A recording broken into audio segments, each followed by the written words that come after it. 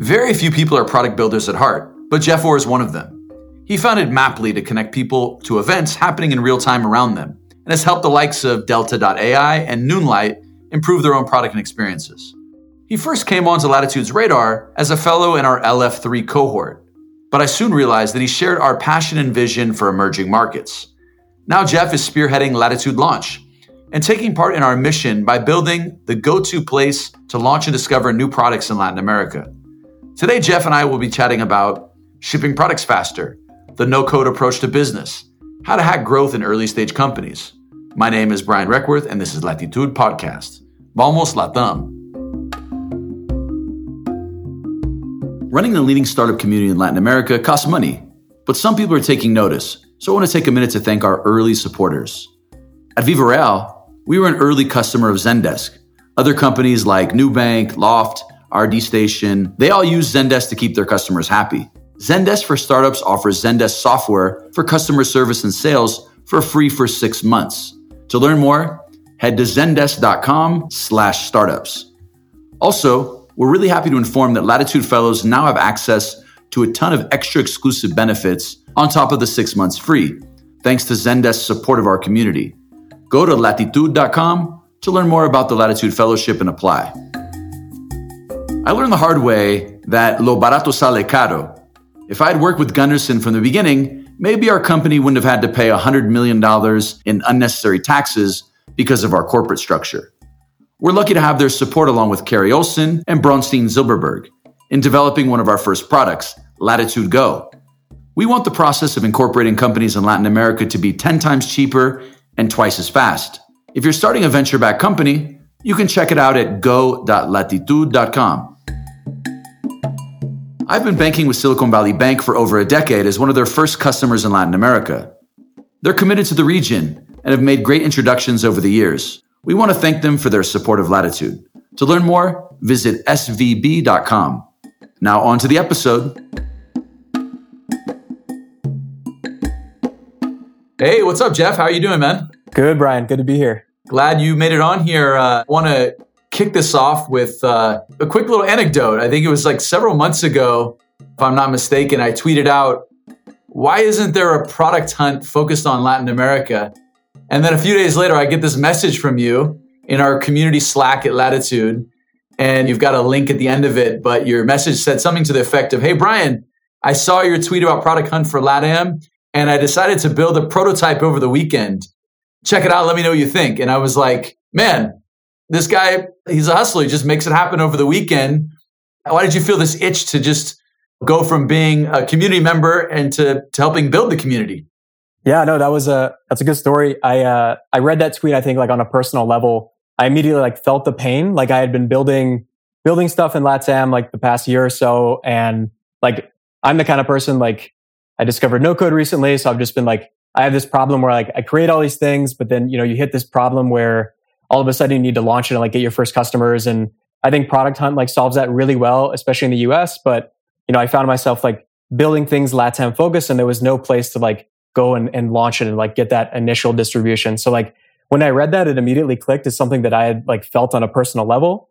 And then I also like, I was LF3 in Latitude, and I think there's like this ethos of like providing value. And like I noticed this within the community of like people would post, there's like the Slack channel of like asks or something like that. And like anytime anyone asks a question, like, can you recommend an accountant in Mexico or something? There's like 5 responses always, just like people immediately responding. So I thought that was super cool. And I saw this as a way to like provide that value and give back. So yeah, it was an easy decision. Yeah. I mean, like that whole give first mentality is something that we really practice at Latitude, right? It's like, you can see it in the community, and it's kind of amazing when that happens, because when you help other people, all of a sudden all these doors get opened up, and you also learn when you help, right? And you're supporting other people. So yeah, I really was impressed by your ability to kind of just put that together and the initiative you had. Speaking of like just speed, because that happened all really quickly, I read on your Medium that you and your team built and released an iOS app in just 7 days. Tell us that story real quick, and what were the steps taken to make it possible? Yeah, so that was like another weekend project that just ended up kind of working out. Like maybe there's something special about weekend projects, but at the time I was working on a product called Maply, which it was my first startup, and it's basically think of like a real-time map to like see what's happening around you. So like we launched at South by Southwest. So you can imagine like, a conference that takes over an entire city for 5 days. Like there's all this stuff going on. So Maply was a way to like aggregate all that. And so we were thinking a lot about like location-based communication. And we were always obsessed with like Waze. Like if you're a Waze user, there's like that traffic chat where you can like talk to people that are in traffic ahead of you. They could be a total stranger, but you can like get this valuable information. We're like, this would be cool if like on Maply, you could like message someone, like, is there a line to get into this concert? Or is there like, tables open to this coffee shop, stuff like that. But we didn't want to like dilute the core product experience we had built at Maply. And so the idea was like, okay, let's like build something super simple, like over a weekend, like have to keep it really basic and just have just focus purely on location-based messaging. And so I think like the ways we pulled that off was like not wasting time. I shouldn't say wasting time, but like whatever the saying, like perfection is the enemy of progress. Like I'm a big believer in that. If you wait for something to be perfect, you're probably never going to ship it. And so that was our mentality of like, let's keep this super simple. Let's just focus on solving something really well, which is like, how do we enable this location-based communication? And it's like, if we can ship this fast and people actually like it, then we can spend all this other time making it perfect. That'll be great. But let's figure out if people actually want it. So I think, not letting perfection get in the way of actually shipping something was like the first big piece. And then the second one is like, just keeping it like super simple, like solving just a single problem. I remember we talked about it. We were like, can we build this thing to just have like 3 buttons or less? And every single button or every single action that a user could take is like driven in some way towards they're getting valuable information about what's happening around them. So, I think like there's other products that have done that too, like early Uber, like I remember the mantra was like, press a button, get a ride. Like really basic. Obviously they've scaled up since then. But yeah, I think like those 2 things is like, don't wait until it's perfect. And then, just keeping it really simple. Like I feel like people fall into this trap of waiting until stuff is perfect. The truth is like nothing is ever what you think it is. And you very rarely get it right on the first try. And the only way you're going to figure out is by shipping something. So that's sort of that mentality that we took to build that. And minimizing it and directing the focus can unlock a lot of value in a lot of products. I want to ask a follow-up question about Maply. But before that, at Latitude, you're part of this cohort a couple cohorts ago. And the way we're thinking about that is there's just so many builders in LATAM, so many creators now coming together. And we've kind of divided out during your cohort, we kind of bunched everyone together. That's like ideation and then like pre-seed and seed. I think that what we've learned from people like you and others and from feedback is that there's a lot of value to having something hyper-focused. And there's a lot of ideators out there, people that are just, that's through no code, building those initial ideas. And one thing that I think that you'll agree with me on, and maybe you experienced this at Maply, was that you go build something for one purpose, end up adopting for completely different goals. Maybe that happened to you, but that's also part of the journey. Would you say that's something that you've seen before or that you've experienced in, you're building? Yeah, 100%. No, it's funny because so what we ended up, to your last question, what we ended up doing is built this really simple product, called it Map Chatter. And the next day we wake up, like we go to bed on a Sunday, and then the next day we wake up like, okay, probably nothing happened. But we check the analytics and there's like hundreds of users sending thousands of messages, which was funny because like we had spent like a year and thousands of dollars on Facebook ads at Maply, like trying to get the same kind of result. Then all of a sudden it just like totally organically just kind of occurred. And I think that was like the product of, shipping something fast. And yeah, what people were doing is like, it was like, we scrolled over, like, where are people using this? It was like all over the Middle East. For some reason, I don't know why, it just like, caught on there. So like the interface was a map, and like every single user has like an emoji face on the map. So like the entire like Middle East, region was like covered in all these different faces. And it was like, just so cool to be like, hey, we just created this thing in like 48 hours and all these people are using it. And so I think there's this like, I don't know, there's like a few lessons there of like, number one, like people are going to use the product how it serves them, not how you think it's going to serve them. So like we had all these conversations of like this, this feature is going to do this. And, people are just going to use it for their own purpose. And, you can really only learn that by shipping. And there's just like a big, like if you pay attention to how people are using a product organically, there's all these clues there. So like, my advice like to people that are building products is like, if you see like a small subset of users that are maybe doing something strange or unexpected, like double click on that and figure out like, what's the reason behind that? And, obviously like talk to those people and like figure out why they're doing this, but see if there's a way like, is there a better way to solve that problem? Can you scale that value to the rest of your user base? Or maybe this subset of users is the one that really you should be building for. I think it like kind of in preparation for this, I was reading some articles about Twitter's early days, and like it's a good example of an organic behavior was the hashtag. I think the story goes like there's like this is before hashtag was ever really a thing, and people were using it like hashtag San Diego fire. Like people were just like adding that to their tweets, but it wasn't like creating an actual hashtag. It was just like a way for them to like track it. And Twitter kind of, caught note of this, and they're like, wow, this is like a really good way to categorize that. And obviously they built that into their product roadmap, and now it's everywhere. So I think the lesson there is like, pay attention to this organic behavior. It may not be something expected at all, but there's gems there, and you can build a lot of value through it. Yeah. The same thing with the retweet, right? RT turned into a feature, and it's a good example of listening to their users and adapting.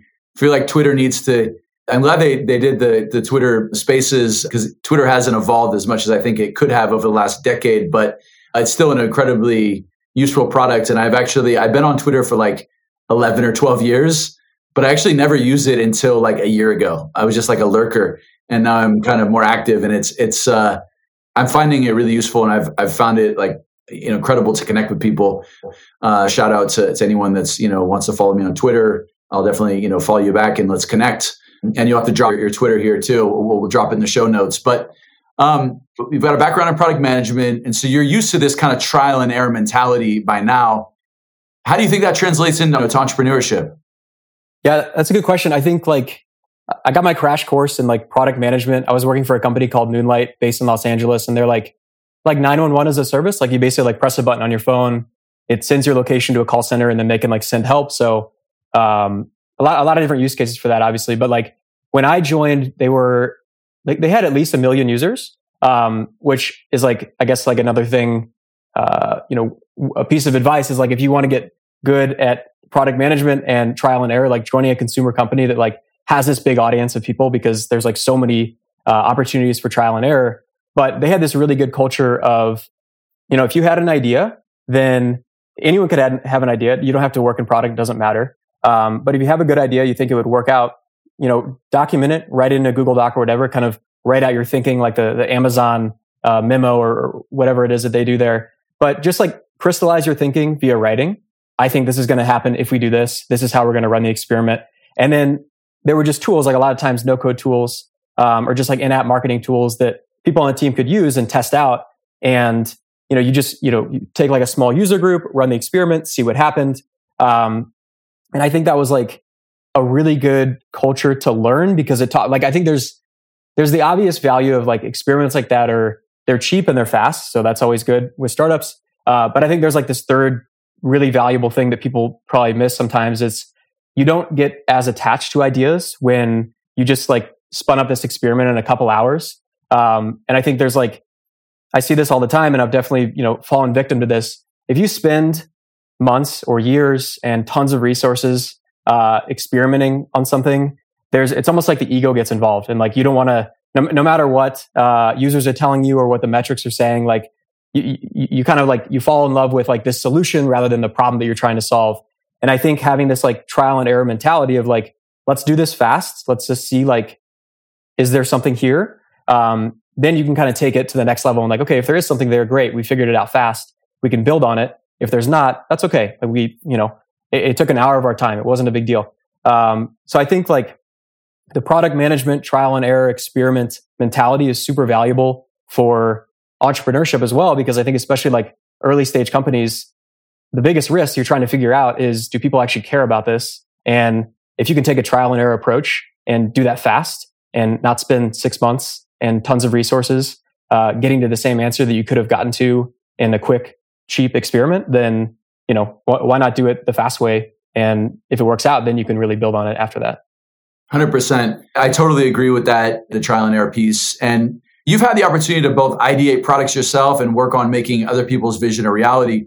What's the hardest between the two, and why? That's a good question. I mean, I think, aside from the obvious pitfalls of sometimes, freelance, like you deal with tough clients and all that stuff like that. But I think the big thing for me, especially as like a maker and someone that loves building things, is there's something like very special about building something that's your own, that's really hard to replicate in like a client consultant relationship. I've been lucky, I think, in, especially over the last year or so to work with projects that like I really deeply care about, and I can replicate that feeling. But there is definitely something, and anyone who's built something before, I mean, I'm sure you felt this before. It's like there's a certain level of passion in building something that is yours. It's like that feeling, at least for me, like that literally gets me out of bed in the morning when I feel that. So I think that can be a tricky part for anyone that kind of like jumps from building stuff on their own to building stuff for other people. So I think like the way that I've overcome that, fortunately, is like working on things where I can feel like I'm really having impact. I have ownership. The problem that we're solving is meaningful. So I think there's ways around it, but I definitely noticed that early on when I first started doing consulting stuff, is like you kind of miss out on that passion that you feel when you're building something by yourself. And I think, I mean, my coping mechanism whenever I feel that way is like, building side projects and like keeping that like maker muscle sharp or whatever, like just going off like on a weekend and like, all right, I'm just going to build this thing and make sure I can still do it. So if you find yourself in that position, that's what I would do. But yeah, I think that's like the big, if I had to narrow it down into one thing that's tough about kind of jumping from side to side, that would definitely be it. Yeah, it makes total sense. Like there's the difference in terms of like executing on your vision of things and, the motivation that's connected to that. You've got WeBuildYourApps.com, and you've set out to help those companies, leverage the power of no code, right? And you've led a session at Latitude on the topic and contributed to the community quite a bit. Why did you choose the no code approach to business? Yeah, so I got into no code at the beginning of the pandemic. I, like many others, had a lot more time on my hands all of a sudden to learn new stuff. And people have been talking on Twitter about all this no code stuff. And I remember I had tried it, in the past, and it wasn't that good. And then all of a sudden, it's like these tools are incredibly powerful. So it really like changed my perspective, like going from someone who's like more of like a product designer by trade, not super technical. Like I did a computer science minor in college, and like it taught me basic coding. But I think like the more important thing is it made me realize that I'm never going to be a good engineer. So probably, don't spend too much time focusing on that. But this no code thing, it changed everything. And all of a sudden I went from this person that had, all these different projects that were just like designed in Figma or whatever. They weren't really going anywhere. But I could actually like build them. And so I think, to your question of like my approach to business with no code, it just allows builders to move faster, whether you're technical or not. It changes the frame of mind from we're going to build this in weeks or months to like literally you can build stuff in hours or days. I remember in that session we did a challenge at the end, like the 15-minute MVP, and we built like a simple chat app in 15 minutes. So I challenge anyone to build it faster in code. I would love to see it, but it just kind of proves the point, right? Of like no code is super fast, and I think a lot of companies I work with or I've worked with are early stage, and they're just trying to figure out like that big risk. Does anyone even care enough to use this product? And if you can build it in no code and do it in a fraction of the time for a fraction of the cost, you're going to save a ton of money and get to the same conclusion as if you went the more traditional route. And that's nothing against like engineering. I mean, some of my best friends are engineers. Like I think it's an incredibly important path. But if you can prove something in no code and do it super fast and relatively inexpensive, then you realize you have something, and then you can go on and take the more traditional path and hire an engineering team, raise money, whatever it is you need to do. But yeah, just no code, it really speeds things up. So I think it's a really good approach. Yeah, I mean, the counterexample of that is I spent 8 or 9 months building this like crazy product, a blogging platform a long time ago, and then we launched it and no one used it. And I probably should have done some deeper customer discovery, and I could have launched most of it. At the time, there wasn't a lot of great no-code products like there is today, but still, there's probably smarter ways to test things. The whole lean startup movement has been a huge boon for founders and accelerated the learning. And then no-code is kind of an extension of that, and it's even made it easier to test and validate things quicker and understand if there's demand for things. So one quick question, what are your favorite no-code tools? Why? What do you think founders should be tinkering with? Let's call them makers that are maybe not quite in the building stage yet, but are testing and evaluating ideas. Maybe they're still working at full-time jobs, and they're planning on jumping ship, but they haven't done it yet. Yeah, I mean, I have to shout out to Otalo. Hopefully, I'm saying that right. And I'll send you the link too, so we can put it in the show notes or however you do it. But Otalo is amazing, and Bubble is super good as well. I learned on Bubble, and you could just do just crazy powerful things using both those tools. So if you're in that stage, I highly recommend both those tools. Cool. We'll drop those in the show notes. And then, speaking of kind of this evolution of early stage startups and, kind of how things have evolved, most of the teams that you've worked with were remote, which obviously, during the pandemic, there wasn't an option. Some people have stuck with the remote. Some people are going back to work. But, how did remote work play a part in choosing LATAM as your kind of next target? Yeah, I'm a huge proponent of remote work. So I guess a bit of background. So after Maply, which we talked about earlier, it actually ended up not working out. We raised some money, hired a team, worked on it for about 3 years, and we ended up shutting down. And so I was in this state of limbo where I had graduated college. I was had raised money for the startup, had moved to Austin with some of my best friends, and it was obviously the highs, the high highs that I know you mentioned the high highs and the low lows, but it was sort of this situation where we shut the company down. I had to pack up all my things, move from Austin, drive back in this rented U-Haul to my parents' house. It definitely wasn't a high point in my life. And I was just I don't know, what I'm going to do here. And, I had a good friend. She was living in Madrid at the time. And she was like, hey, if you could buy a plane ticket out here, you can just stay with me.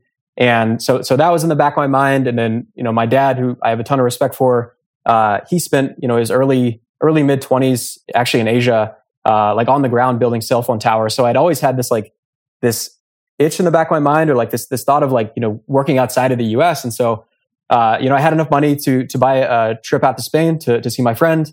And I remember being in a bar in Barcelona, and I got this PayPal notification. It was the first time I'd ever made actual money from a client online, and there was just this epiphany in my mind of I can make a living on the internet and hopefully never have to go back into an office again. And so after that, it just kind of snowballed. Started booking more clients, could afford to travel more, and then ended up after going to Spain, I ended up had heard great things about Mexico City, so went and lived there. Traveled all around LATAM, spent time in Santiago, Buenos Aires, Rio, and I just kind of fell in love with not only the culture, but also the people that I was meeting.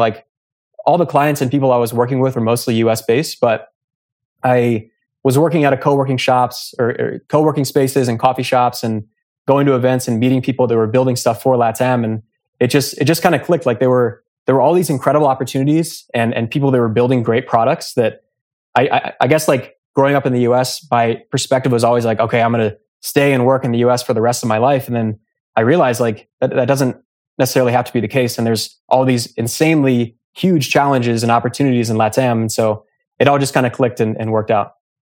Yeah, I think I don't remember if it was David Vell or someone that said in the Silicon Valley, you're kind of building for the 1%, and in Latin America, you're building for the 99%, right? And there's so many opportunities. And then another thing that I actually had an awareness about early on when I ended up living in Bogota, Colombia. I was 23, 24, had a little bit of savings, which, had been dwindling. But I also identified that my personal burn rate was much more manageable living in Bogota, Colombia. I mean, I remember having an apartment. I think my total cost of living monthly at the time was $600, $700 a month. And it's just your personal burn rate as you try to get your thing going is much more affordable if you're in Medellin or fill in the blank than living in San Francisco or New York. So for me, it's a no-brainer if you're an early stage founder and you want to build something. There's a plethora of challenges in the region, and there's a lot of talent. And that's one of the reasons why we have, Latitude, is to kind of help those early stage founders that are just scratching an itch on entrepreneurship and have some big ideas they want to test out. That's kind of one of our programs that we've launched, and we're going to continue to invest in that, as well as other programs for founders that are already kind of raising capital and growing a team. But out of that was born Latitude Launch, which let's transition to that, because going back to the first kind of question I had for you about you pulling that together over the weekend and getting that kind of MVP. And so you brought that thing to life. Tell us a little bit about the product. Yeah, of course. So there's really two sides that we think about. On one side, you have makers or people that are building products that want to get discovered. So you spend all this time building this awesome thing, and then you have to figure out a very challenging part, which is the distribution. And so Latitude launches this place where you can go on, you can add your product in 5 minutes, and then automatically get plugged into this community of thousands of people that are interested in products in LATAM. So, think about getting your first customers, first investors, or just that feedback, like super valuable early stage feedback. All that you can find at Latitude Launch. And then on the other side, you have explorers, or just people, they might not necessarily be building things, but they're interested in what's getting built. So these are just this could be talent. This could be people that are just early adopter types. It could be investors, media, whatever. Latitude Launch is this place where they can go, they can find all this in one place. And I think, as we serve both those sides, it's really all about bridging this gap. And I think the underlying thing is, and obviously a ton about this with Latitude, but it's building this community that's passionate about products in LATAM. And, in some ways, creating more serendipity for these people to come together and make great things happen.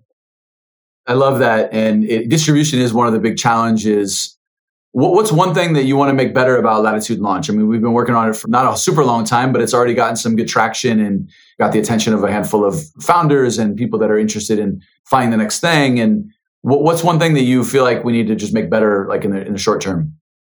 Yeah, I mean, like you said, we're pretty early, so it's early stage right now. But I think we've got a pretty good a base, and what I really want to focus on is how do we kind of scale that community up?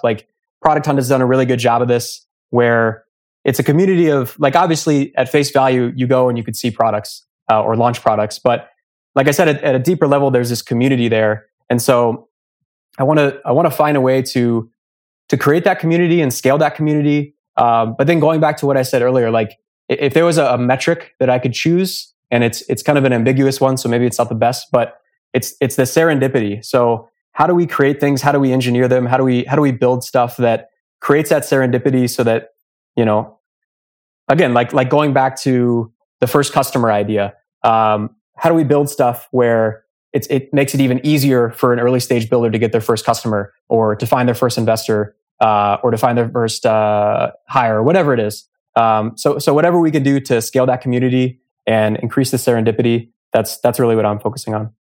I love that. We talk a lot about Latitude and probably some of the problems we're solving, and one of them is just getting off the ground and starting, right? We're launching a product pretty soon, a Latitude Go, but other challenges, every founder has the challenge of okay, finding your first customers. It's a major challenge. Finding capital in some cases, if you're raising money, if you're building a venture-backed business, and you have an ambitious idea, you're going to need to find capital. And then lastly, finding talent.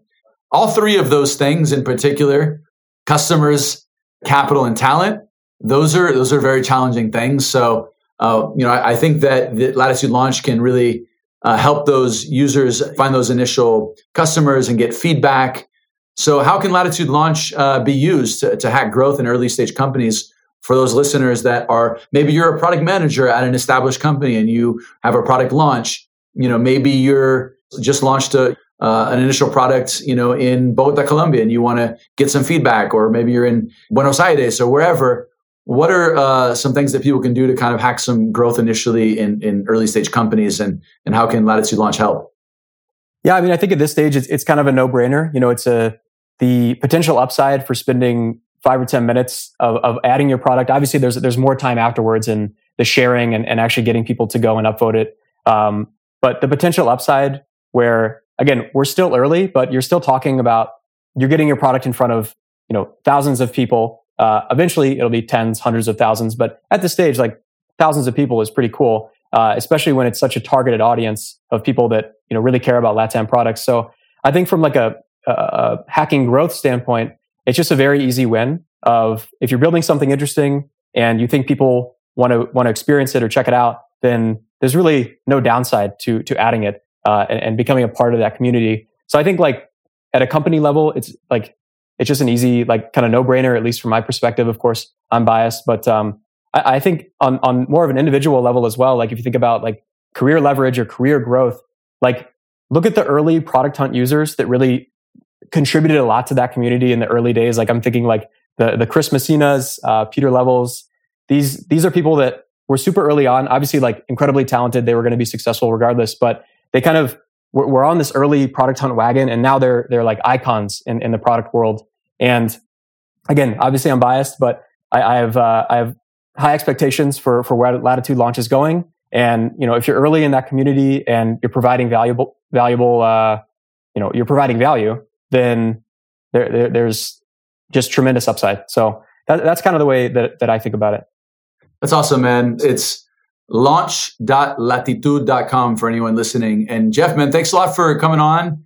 It's fun to see when all the serendipity that happens at Latitude, right? Like we've met so many great people that come through the community, and it's really like a supportive community that is really trying to elevate the next generation. And so I love how you've always been, focused on giving back, supporting other founders, other, people that are in the startup scene. And, you really speak to the kind of the essence of what we're trying to build in terms of our community. So thank you for being part of it. And thank you for having me on. It's been an honor to be here, and it's been awesome getting to know you and the team. You guys are doing awesome things. Thank you, man. Thank you for listening to the Latitude Podcast with Jeff Orr, founder of We Build Your Apps and creator of Latitude Launch.